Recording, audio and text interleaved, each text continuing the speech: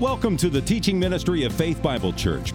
We pray as you listen to the following message, you will be encouraged and equipped to passionately pursue Christ. For more information, please visit our website at fbcevansville.com. The most dangerous thing that you can do is to love the people who are sitting around you right now. According to the Bureau of Labor Statistics, the most dangerous jobs in America with the highest fatality rates involve fishing and hunting, followed by logging, followed by roofing. Others say that the most dangerous job in the world is underwater welding, with possibly a 15% fatality rate. So you may think this morning, phew, I'm glad I'm not in one of those professions, unless you are. At least I'm glad I'm not an underwater welder. But you're not called to any safer of a life. If you're a Christian, you have been called to a life that is characterized primarily by Christian love. That kind of life is dangerous. It is not a safe life. Jesus made this clear. Greater love has no one than this, he said, that someone lay down on his couch and watch TV. No, that someone lay down his life for his friends. Lay down his life is a pleasanter way of putting die. That's the height of Christian love.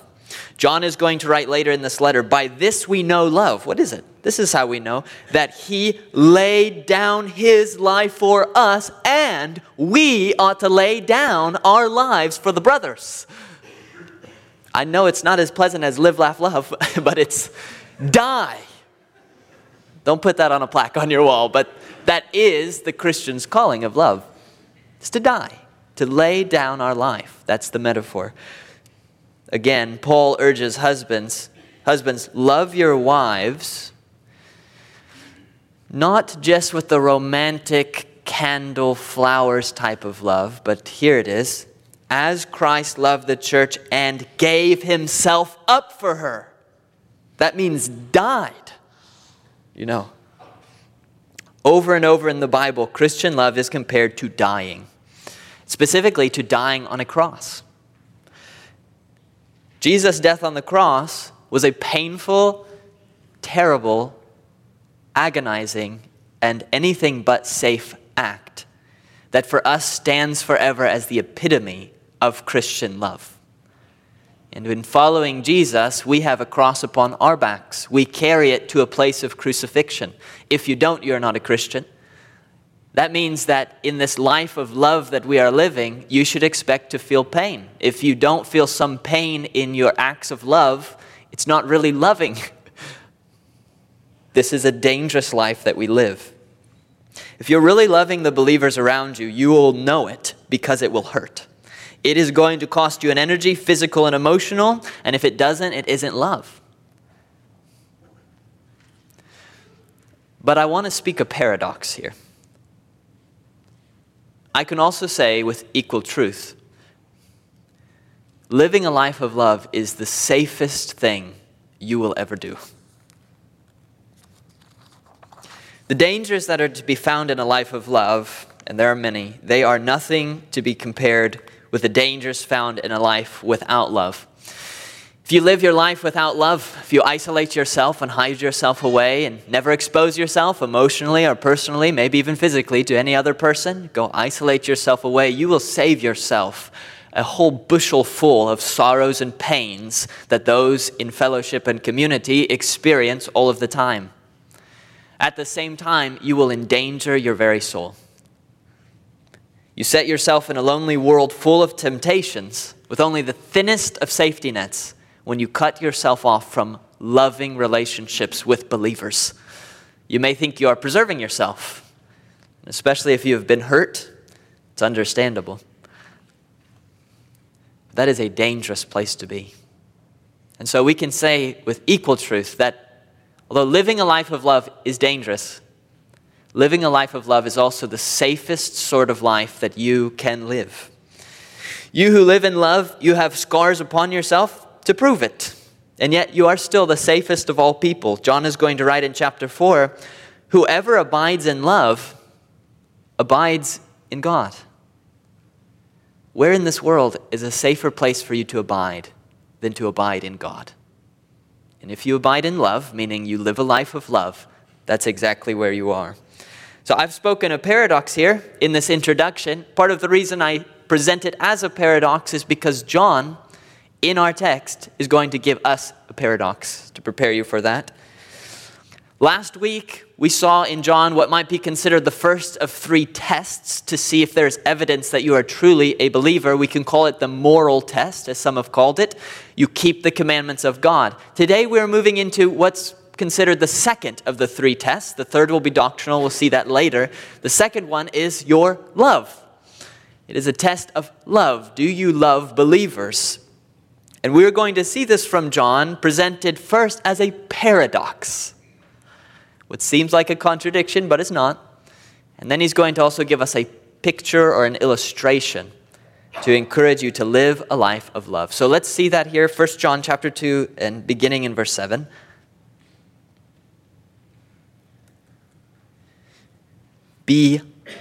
Beloved, I am writing you no new commandment, but an old commandment that you had from the beginning. The old commandment is the word that you've heard.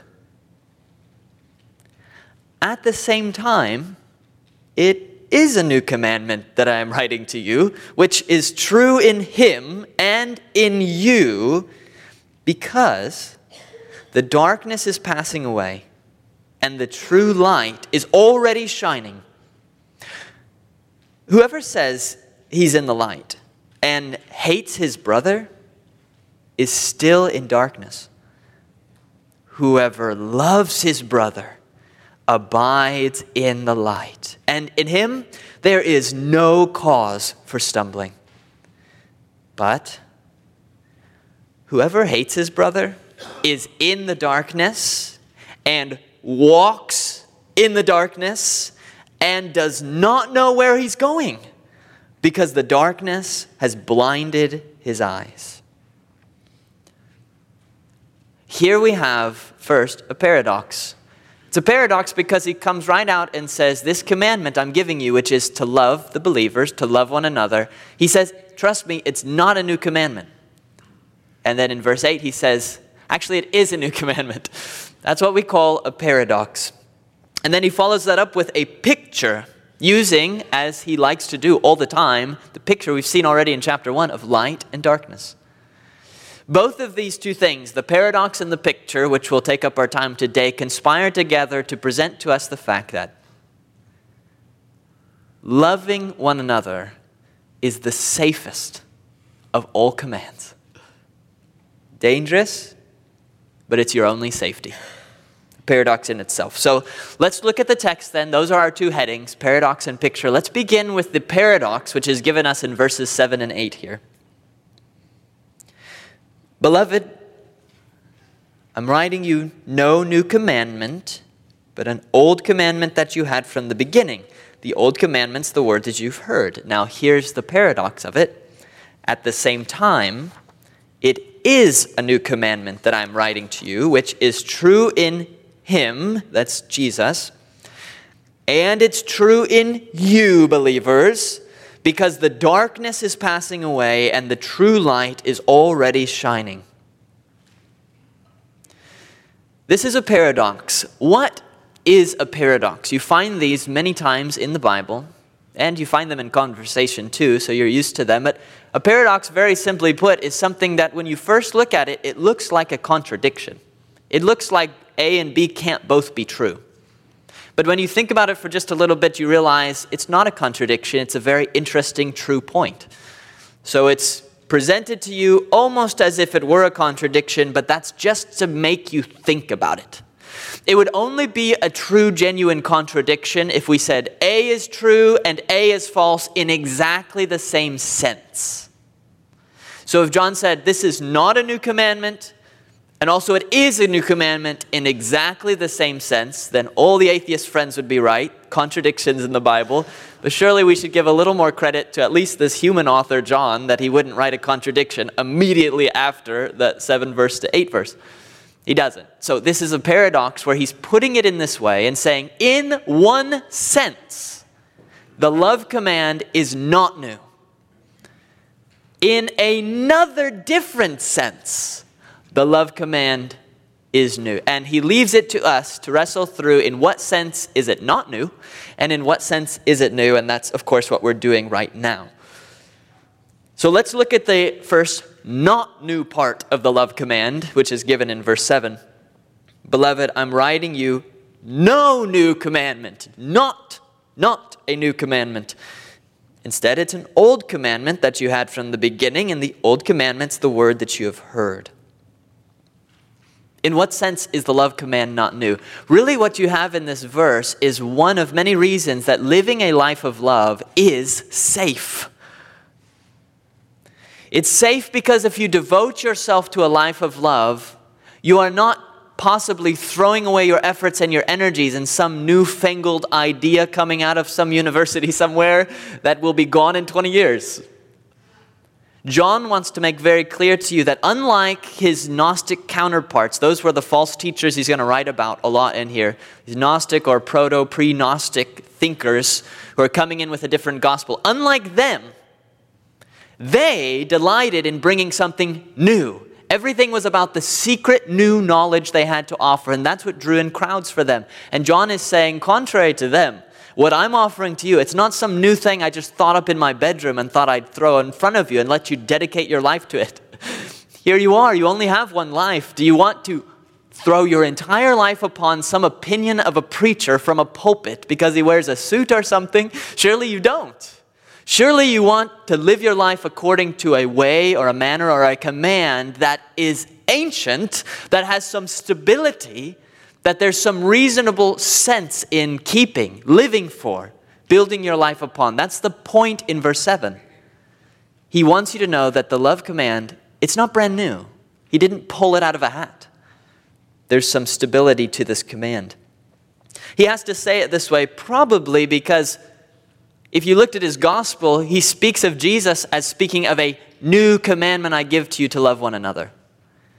So we're going to get to that in verse 8. So Jesus uses this language, the love command is a new command. And possibly John's opponents took hold of that and said, see, he's got a new commandment. And John is saying, no. We'll get to that. In some sense, it's new. But first I want you to know, in another sense, it's old. John refutes that false notion. He says, I'm writing you no new commandment, but an old commandment that you had from the beginning. And as with John all the time, he'll use a simple word like beginning, and you wish he'd give us a footnote to tell us the beginning of what. And we have to think through that. In this case, I don't think it's too difficult to work through. People may differ on this, but for me, I think the next verse explains what beginning he means. He says, the old commandment is the word that you have heard. When did they hear it? At the beginning. Beginning of what? Beginning of when the gospel came to them. I think that's the idea of beginning here. The old commandment, the love command, John is saying, I'm not just randomly giving it to you right now. He's speaking to these believers and he's saying, you remember way back when you lived in your pagan ignorance and the gospel came to you, perhaps from John or his co-workers or others. The gospel, the word he calls it, the gospel first came to you. You heard it. And as a part of this gospel, not that you have to love to be saved, but just like what John's saying, if you're saved, you'll love. As a part of this gospel, we also, in fulfilling the Great Commission, didn't just make you disciples, we taught you to obey all that Jesus commanded, and that includes, primarily, loving each other. So John is saying, I'm not just making that up right now. We brought that with us when we first brought you the gospel. And here you are. You are a believer. If you've come to Christ, when you came to Christ, did you have a sense that you should love people? Did you come to Christ and have a sense, I should really hate everyone now? You really knew pretty early on, whether it was told to you explicitly, hey, you should love each other, perhaps the person investing in you or the person who led you to Christ, they demonstrated that for you and they helped you to love other people. Do you remember when they helped you to work through some of your early conflicts with Christians? This is how you handle it. This is how you maintain the spirit of unity and love each other. Or if you're married, they help you love your spouse. This love command, it's not a part of the gospel in the sense that it saves you, but it is a part of the broader gospel message, in that when you believe the gospel and are saved, then you start loving. You start keeping God's commandments, and the greatest is love. So John is saying, this isn't new. You know this already. If I'm telling you to love, I'm only reminding you, because it's not a new commandment. It's an old one you had from the beginning of when you first came to Christ. We told you this. He'll say later in his letter, and this commandment we have from Jesus, whoever loves God must also love his brother. This is not something newfangled. Even if when you came to Christ, no one explicitly laid out for you the fact that you should now live a life of loving believers, you can't come to Christ and not have some sense of that. Because what you do have to believe in becoming a Christian is at least this, that Jesus died on a cross in love for you. And John is going to say later, we love because he first loved us. So even in believing the content of the gospel, even in believing that Jesus laid down his life in love for you, you immediately have an example that you ought to do the same for believers. So this is when you hear the gospel, there's no way to hear the gospel and not in some sense also to hear the appeal for you to start living a life of love toward believers. This is not a new task of Christians. This is important for us to remember now. You may say, well, of course I know that. I'm a Christian. I know to love believers. But you're also aware that this reminder is very helpful for us. Oftentimes when someone first comes to Christ, you may remember that sunny season of your life. You came to Christ, everything is new and vibrant, and loving others may have come very easily in that season of excitement. You may be giving clothes away, giving items away, finding homeless people, give everything I have, going. So there's a great excitement. You come to church, you look around, and you feel love everywhere. It's pulsating out of you. And then time goes on. And you mature as a Christian, but in the maturing, it's easy for a sort of skepticism to set in, a sort of sense of reality. That now you've aged past that early, naive season of just loving everybody, and now you look at everyone with the squinty eyes. What are your true motives? What are you trying to get out of this? Okay, maybe in some senses that's a more realistic view, possibly, this sort of skepticism. But to you, John writes this, beloved, this isn't a new commandment for you. You need to be reminded of the old commandment. It's the word that you've heard. You can't harden your heart, or as John will later say, if you see your brother in need and close your heart against him, how does God's love abide in you? Do you know what that experience is? Closing your heart? Have you ever felt that when you see someone in need?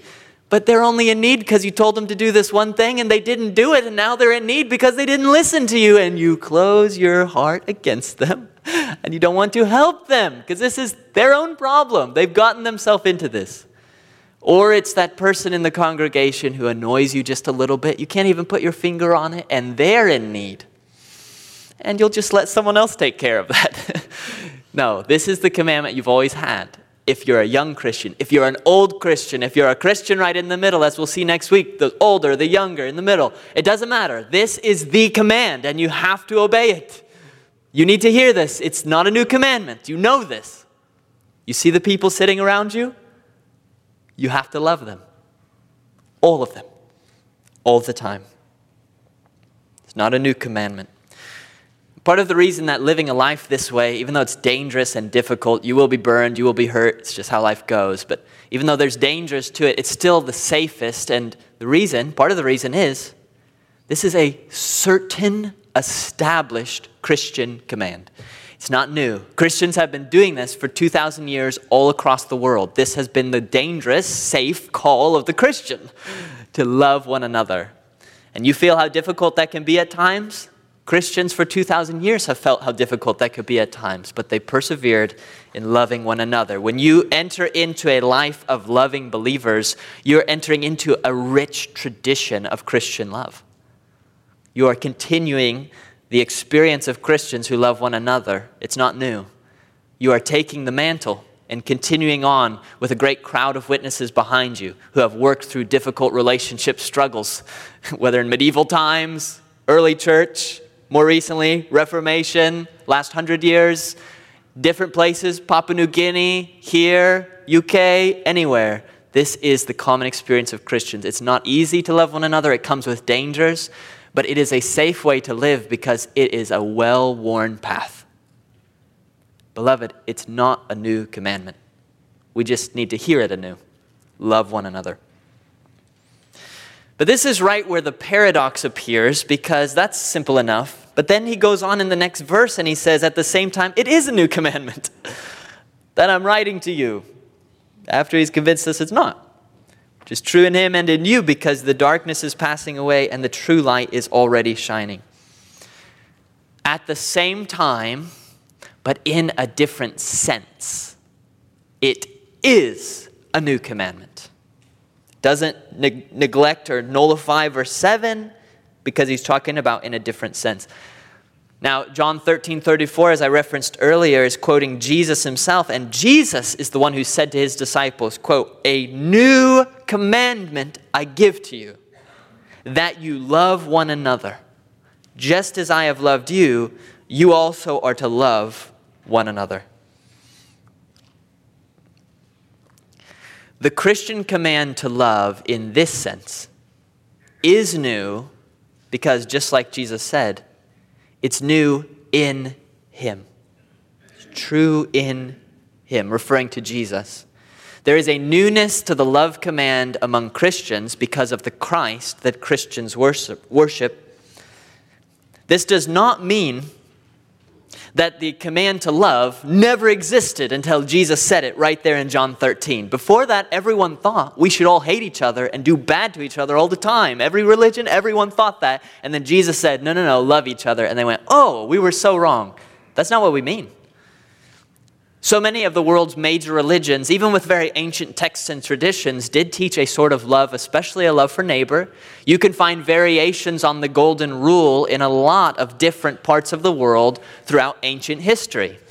It's not that no one ever had the idea that we should love each other. Even when we look in the Old Testament, you may remember that Jesus built his own commandment of love upon the ancient command given in Leviticus, of all places. You shall love your neighbor as yourself. You say, that's Jesus. That's Leviticus. And Jesus quotes it. Jesus built his commandment upon that ancient one. So in what sense then is this a new commandment that you should love one another? Didn't we already know that? It's new because of who's saying it. It's new because never before did God himself take human flesh and proceed on his way to a cross and die in love to save sinners. That never happened before, you know? It was that one period of time. So that's why Jesus said there, new commandment I give you, love one another, just as I have loved you. That's the new part. You also are to love one another. You could look into, for example, Islam, and you may not have an explicit, clear command in the Quran, the main holy text, that you should love others. There are things similar, but if you go into early Islamic tradition, which is kind of held as a scripture by Muslims, you do have a command to love others. Look into Hinduism, the Mahabharata, great epic of the Hindus. They have a form of the golden rule, and as I've said, so many world religions do and have, even predating Jesus speaking John 13. But what the other systems lack that makes this love command in Christianity new at the time of Jesus is the cross. No one else has the cross. Muslims technically have the cross, but they don't believe Jesus died on it. No one else has the cross. The newness of Christian love is the cross. It is God himself Not just from heaven pointing and saying, love each other.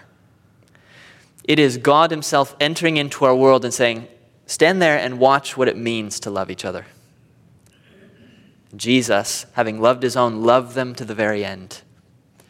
And then he went on a cross to prove the extent of his love. That's why for the Christian, loving is dying, because that's the epitome of love. Greater love has no one than what Jesus did in going to the cross to die for his friends. He died, he took our wrath, and we get his righteous standing with God. We're adopted, we're brought into eternal paradise like the thief on the cross beside Jesus, and it's not for our suffering, it's for his suffering.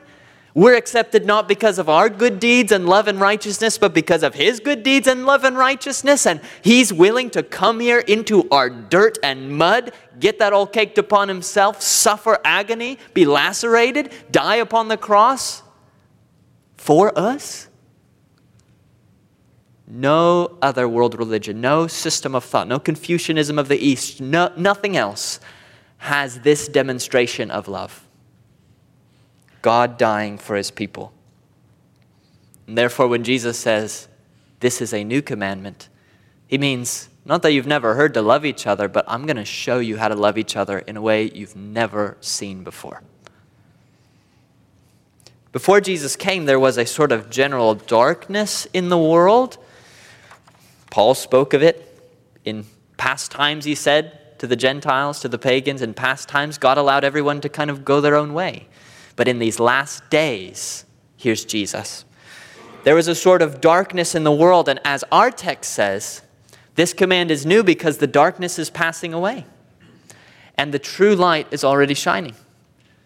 The truth of this new command is proven in Jesus, and then because we imitate him, it's proven in us as believers. It's something different, new, supernatural, something the world had never seen before. And it's because the darkness of the past before Jesus, BC, when he hadn't come yet in the flesh, before the cross, that is gone. And even now, whatever remains of it is being overshone by the brightness of Christ. He has come. The light that was over Bethlehem was just the beginning, and that light extends more and more. You see it in the world, you see it here. You've come to know Christ. So he says, and the light is already shining. There it is, shining. Why is the light shining now? It was dark, the light's shining now. He says the darkness is passing away and the light's shining. What does that mean? It's because of the cross. That's the difference. It wasn't there, and then it was there, and we're on the other side of it. That is why this is a new command. Not because no one knew to love each other before, but because Jesus demonstrated and instructed us in love in ways that the world never had seen before. If you're a Christian, you're aware that the people around you, including the people who don't know Jesus, they do a lot of acts of love. You'll find this pretty much anywhere. But this is Jesus' new command. If you love those who love you, what reward do you have? Don't even the tax collectors do the same? A part of what makes this new command new for a Christian is that it's dangerous. Scripture says someone might even dare to die for a good man. If there's some reason in the person you're loving to die for them, to sacrifice or to be endangered for them, you might do it. But what if it's your enemy that fell off the bridge into the rushing river and you have to risk your life to save your enemy who's trying to kill you? You say, oh, I didn't see that happen, and let him go down the river. And yet Jesus came, and when he went on the cross did just the opposite. His teaching was, you've heard it said, love your neighbor, hate your enemy. And the whole world says, amen, even Christians, sadly. Jesus says, but I say to you, here's something new. Love your enemies. You do good to those who persecute you. And that's exactly the way Jesus lived. His death upon the cross, who was it for? Good, nice, moral people? It was for the crowds, just like us, crying, crucify him! Crucify him! It was for the Pharisees who, out of jealousy, had handed him over, out of selfish ambition, religious hypocrites. It was for them, so that they might repent, believe, be saved, and enter paradise. It was for the thief on the cross, who we do pity him, but he was a thief. He stole something from somebody. Possibly if Barabbas repented, as tradition has it, it was for Barabbas, part of a violent insurrection who killed people as far as we know. Those are the people Jesus loved. Those are the people Jesus died for on the cross. What's difficult for you, Christian, is that you have to love, as this new commandment, dangerously and at great risk to yourself, not just the Christians in this room you like. You know that Christian in this room? You know, don't look at them, but they snubbed you, they offended you, or they just annoy you in some way. You have what we call relational baggage from the past. You've got some unpleasant interaction. They've touched right at the heart of some pain. They've been insensitive.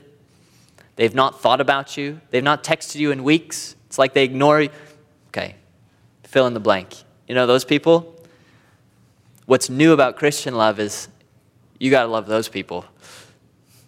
You say, I love Christians. And you've got your 4 or 5 people who are your best friends, and they look just like you. They talk just like you. Same season of life. They only say nice things to you. Same demographic. Look, it's good. You should be good friends. I'm not trying to downplay that whatsoever, okay?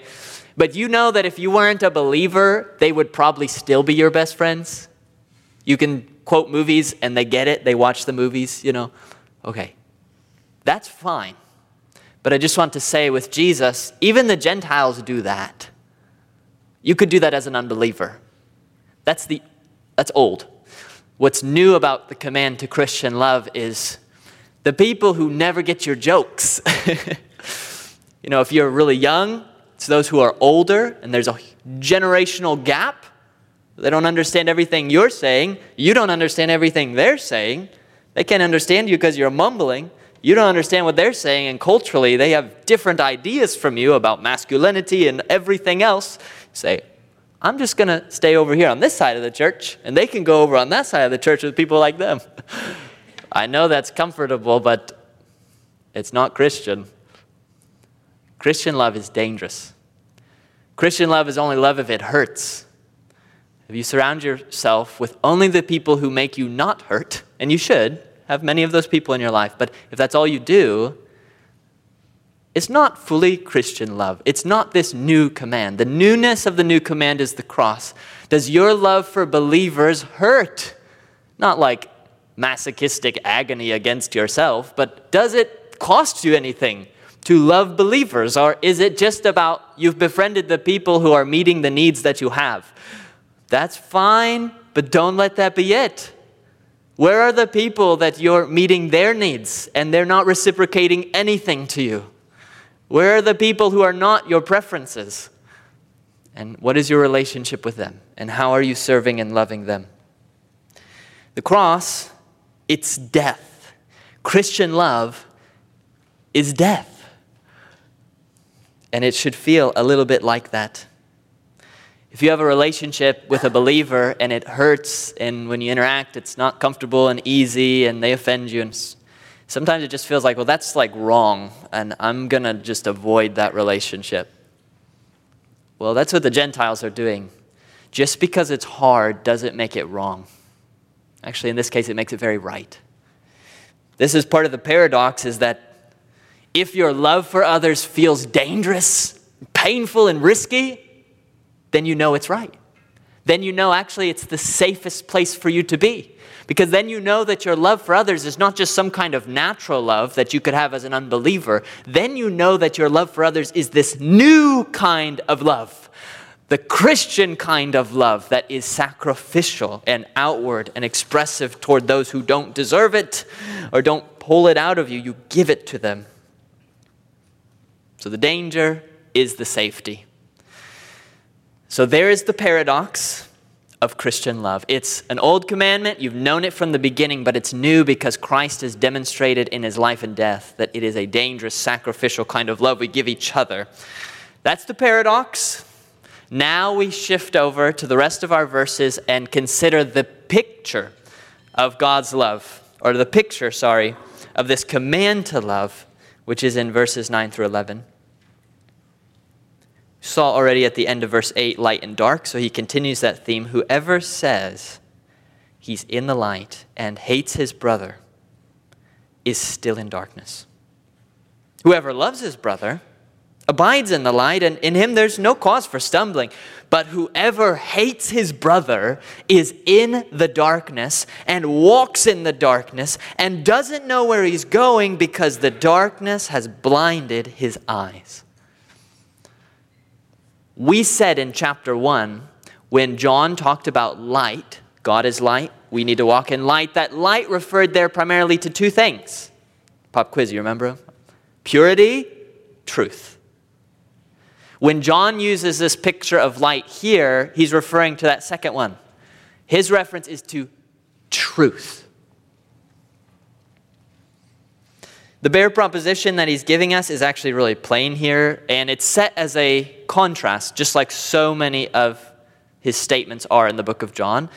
It's simply this: look, if you love your brother, meaning believers, you're in the light. If you hate your brother, you're in the darkness. The light, like I said, it's truth, or we could say a knowledge of the truth. Darkness here is ignorance. If you love believers, then you are in the light because you know the truth.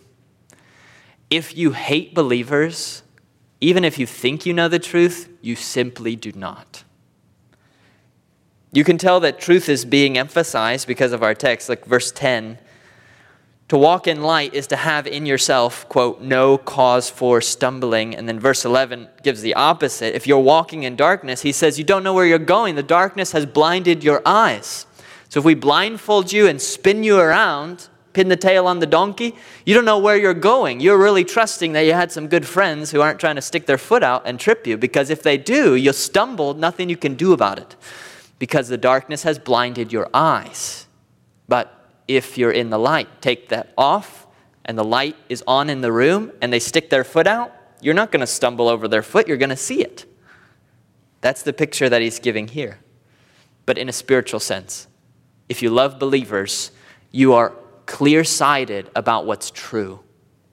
And if you don't, you're deceiving yourself. You're in the darkness, you're confused, you don't know the true parts of what's most important in life. You're living a lie. This is, again, characteristic love, like we've said. Doesn't mean you perfectly love believers, but it characterizes your life. What he's saying here is, if your life is not characterized by love for Christians, you are living in incredible danger. It's dangerous to love Christians, like I said. It's a cross-like love. It is way more dangerous not to love Christians. If you can't stand Christians, you just can't stand them. Psalm 82:5 points to you and says, you, quote, have neither knowledge nor understanding. You walk about in darkness. All the foundations of the earth are shaken. Not only are you blindfolded, but the ground beneath you is shaking. And here there are stumbling blocks set everywhere, and you are called to run a 5K. Good luck. It's dangerous. You're going to fall. You're going to skin your knees. It's like there's a huge canyon over here. You don't know. You're going to fall right into it. If you love your brother, there's no stumbling. But if you don't, you are living your whole life, every day that you live, you are living in darkness with causes for stumbling and destruction all around you. At any moment you may fall. Your life might seem like it's going okay. You have this intense bitterness toward maybe a specific set of Christians or Christians in general, and you feel this bitterness and it's developing and it's growing in your heart. You're not stopping it. You're letting it grow and blossom, and you wake up every day and you feel fine and you commiserate with your unbelieving coworkers about those terrible Christians over there. Can you believe what they're doing? And yet you are living every day in utter danger of destruction. If it's true that walking in the light means you're not going to stumble, then what does it mean to walk in the darkness? You're going to stumble. Like the prophet says, God has set your foot in a slippery place. It may slide at any moment.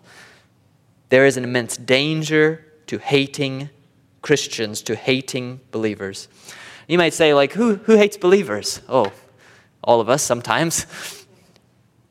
If you just think broadly as a culture right now, the movement of culture is an increasing hostility toward Christianity. Now, John is going to tell us later that that Christians by definition are hated by the world all the time, but just in our unique context, there's been a little bit more acceptance of Christianity because of our background here. That's changing. There's an increasing hostility toward Christianity. You go on a college campus, even just a few years ago, you go on that campus, and students will somewhat respect the fact that you're a Christian. Not anymore. So there is a changing hostility, especially among those who are younger. Christianity is more and more associated with hypocrisy, Karens who want to talk to the manager, and all other sort of ideas of these self-righteous, sanctimonious, greater than thou. Now, to be perfectly fair, we're aware that there are so many Christians who call themselves Christian and they're not Christians. And therefore, by definition, they don't love, they don't keep the commandments of God. We don't need an unbeliever to tell us that because we've been seeing it in 1 John. So it is true that many who claim the name of Christianity are not and will live not in accordance with Jesus. So if the world looks at the bad examples of Christians who are not even Christians and says, that's Christianity, well, I don't know what we can do to stop them other than ourselves to live good, holy, righteous, loving lives. But also the culture is hostile toward things which are not false Christianity, but are true Christianity, which they would consider political positions, things like abortion and homosexuality and so forth. These things which we don't hold with any animosity, but because they're right. So Christianity is being pushed together with political ideas, and especially for a younger generation, it's being seen as nothing but hypocrisy. It's probably going to continue unless there's a revival that happens. And it is easy for anyone to be swept in the movement of culture, even in subtle ways. To come to think of Christians generally, even true Christians generally, as just hypocrites who are mostly in it for themselves. They're just comfortable American Christians. They're just bad. It's easy even for a true believer to feel that way. And then you'll see individual examples of true believers acting not the way they should, because they're works in progress.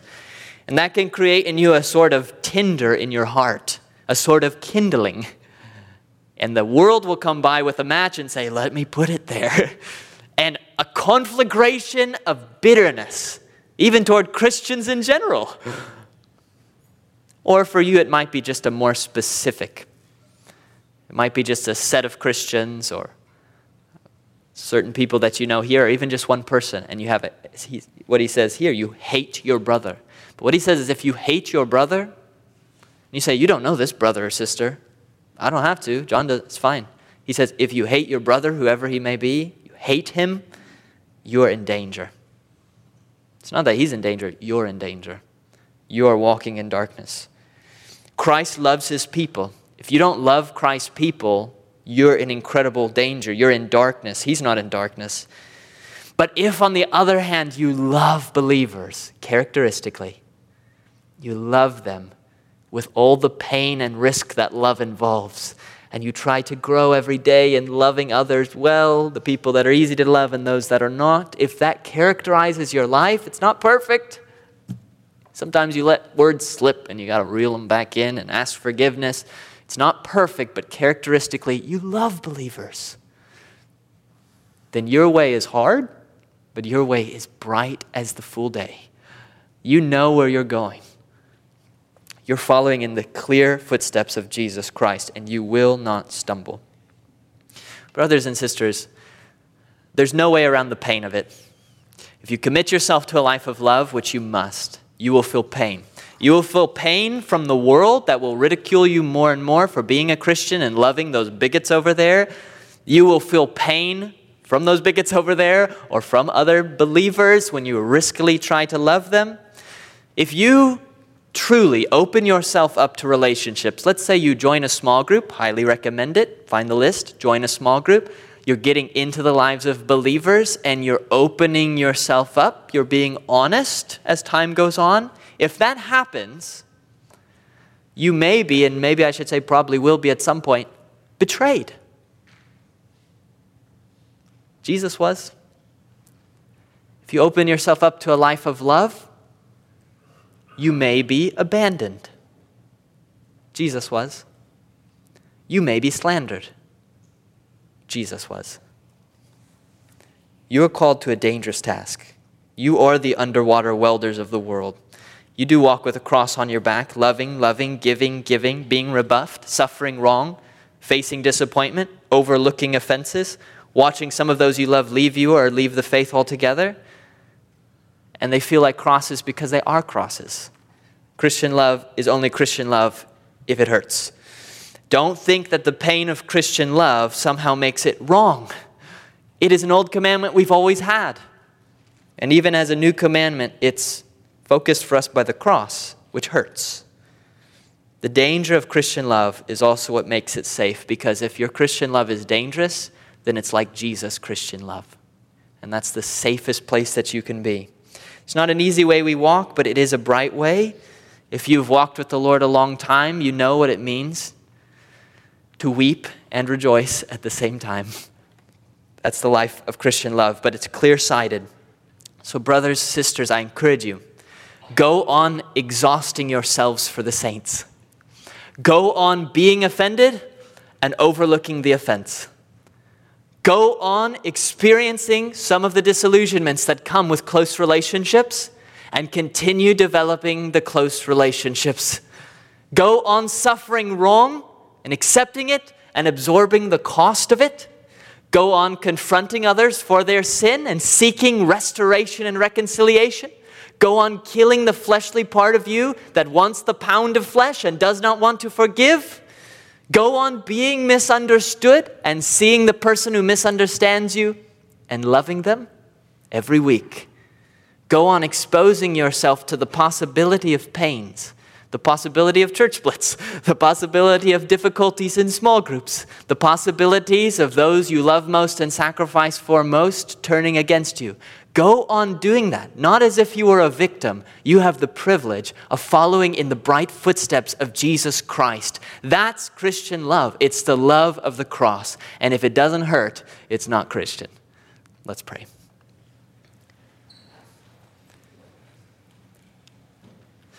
Lord, I pray that you would help us to live our lives a little closer to these high and lofty words. We don't want to walk in darkness, so open our eyes. Help us to see in the cross of Christ a beauty that the world cannot see, contemptible to those who are lost, because it is weakness, ugliness, and suffering. But to us, it holds a strange beauty because it is love. And I pray that we would not despise the way our Savior walked, but would bear with one another in love, forgive each other joyfully, suffer wrong well.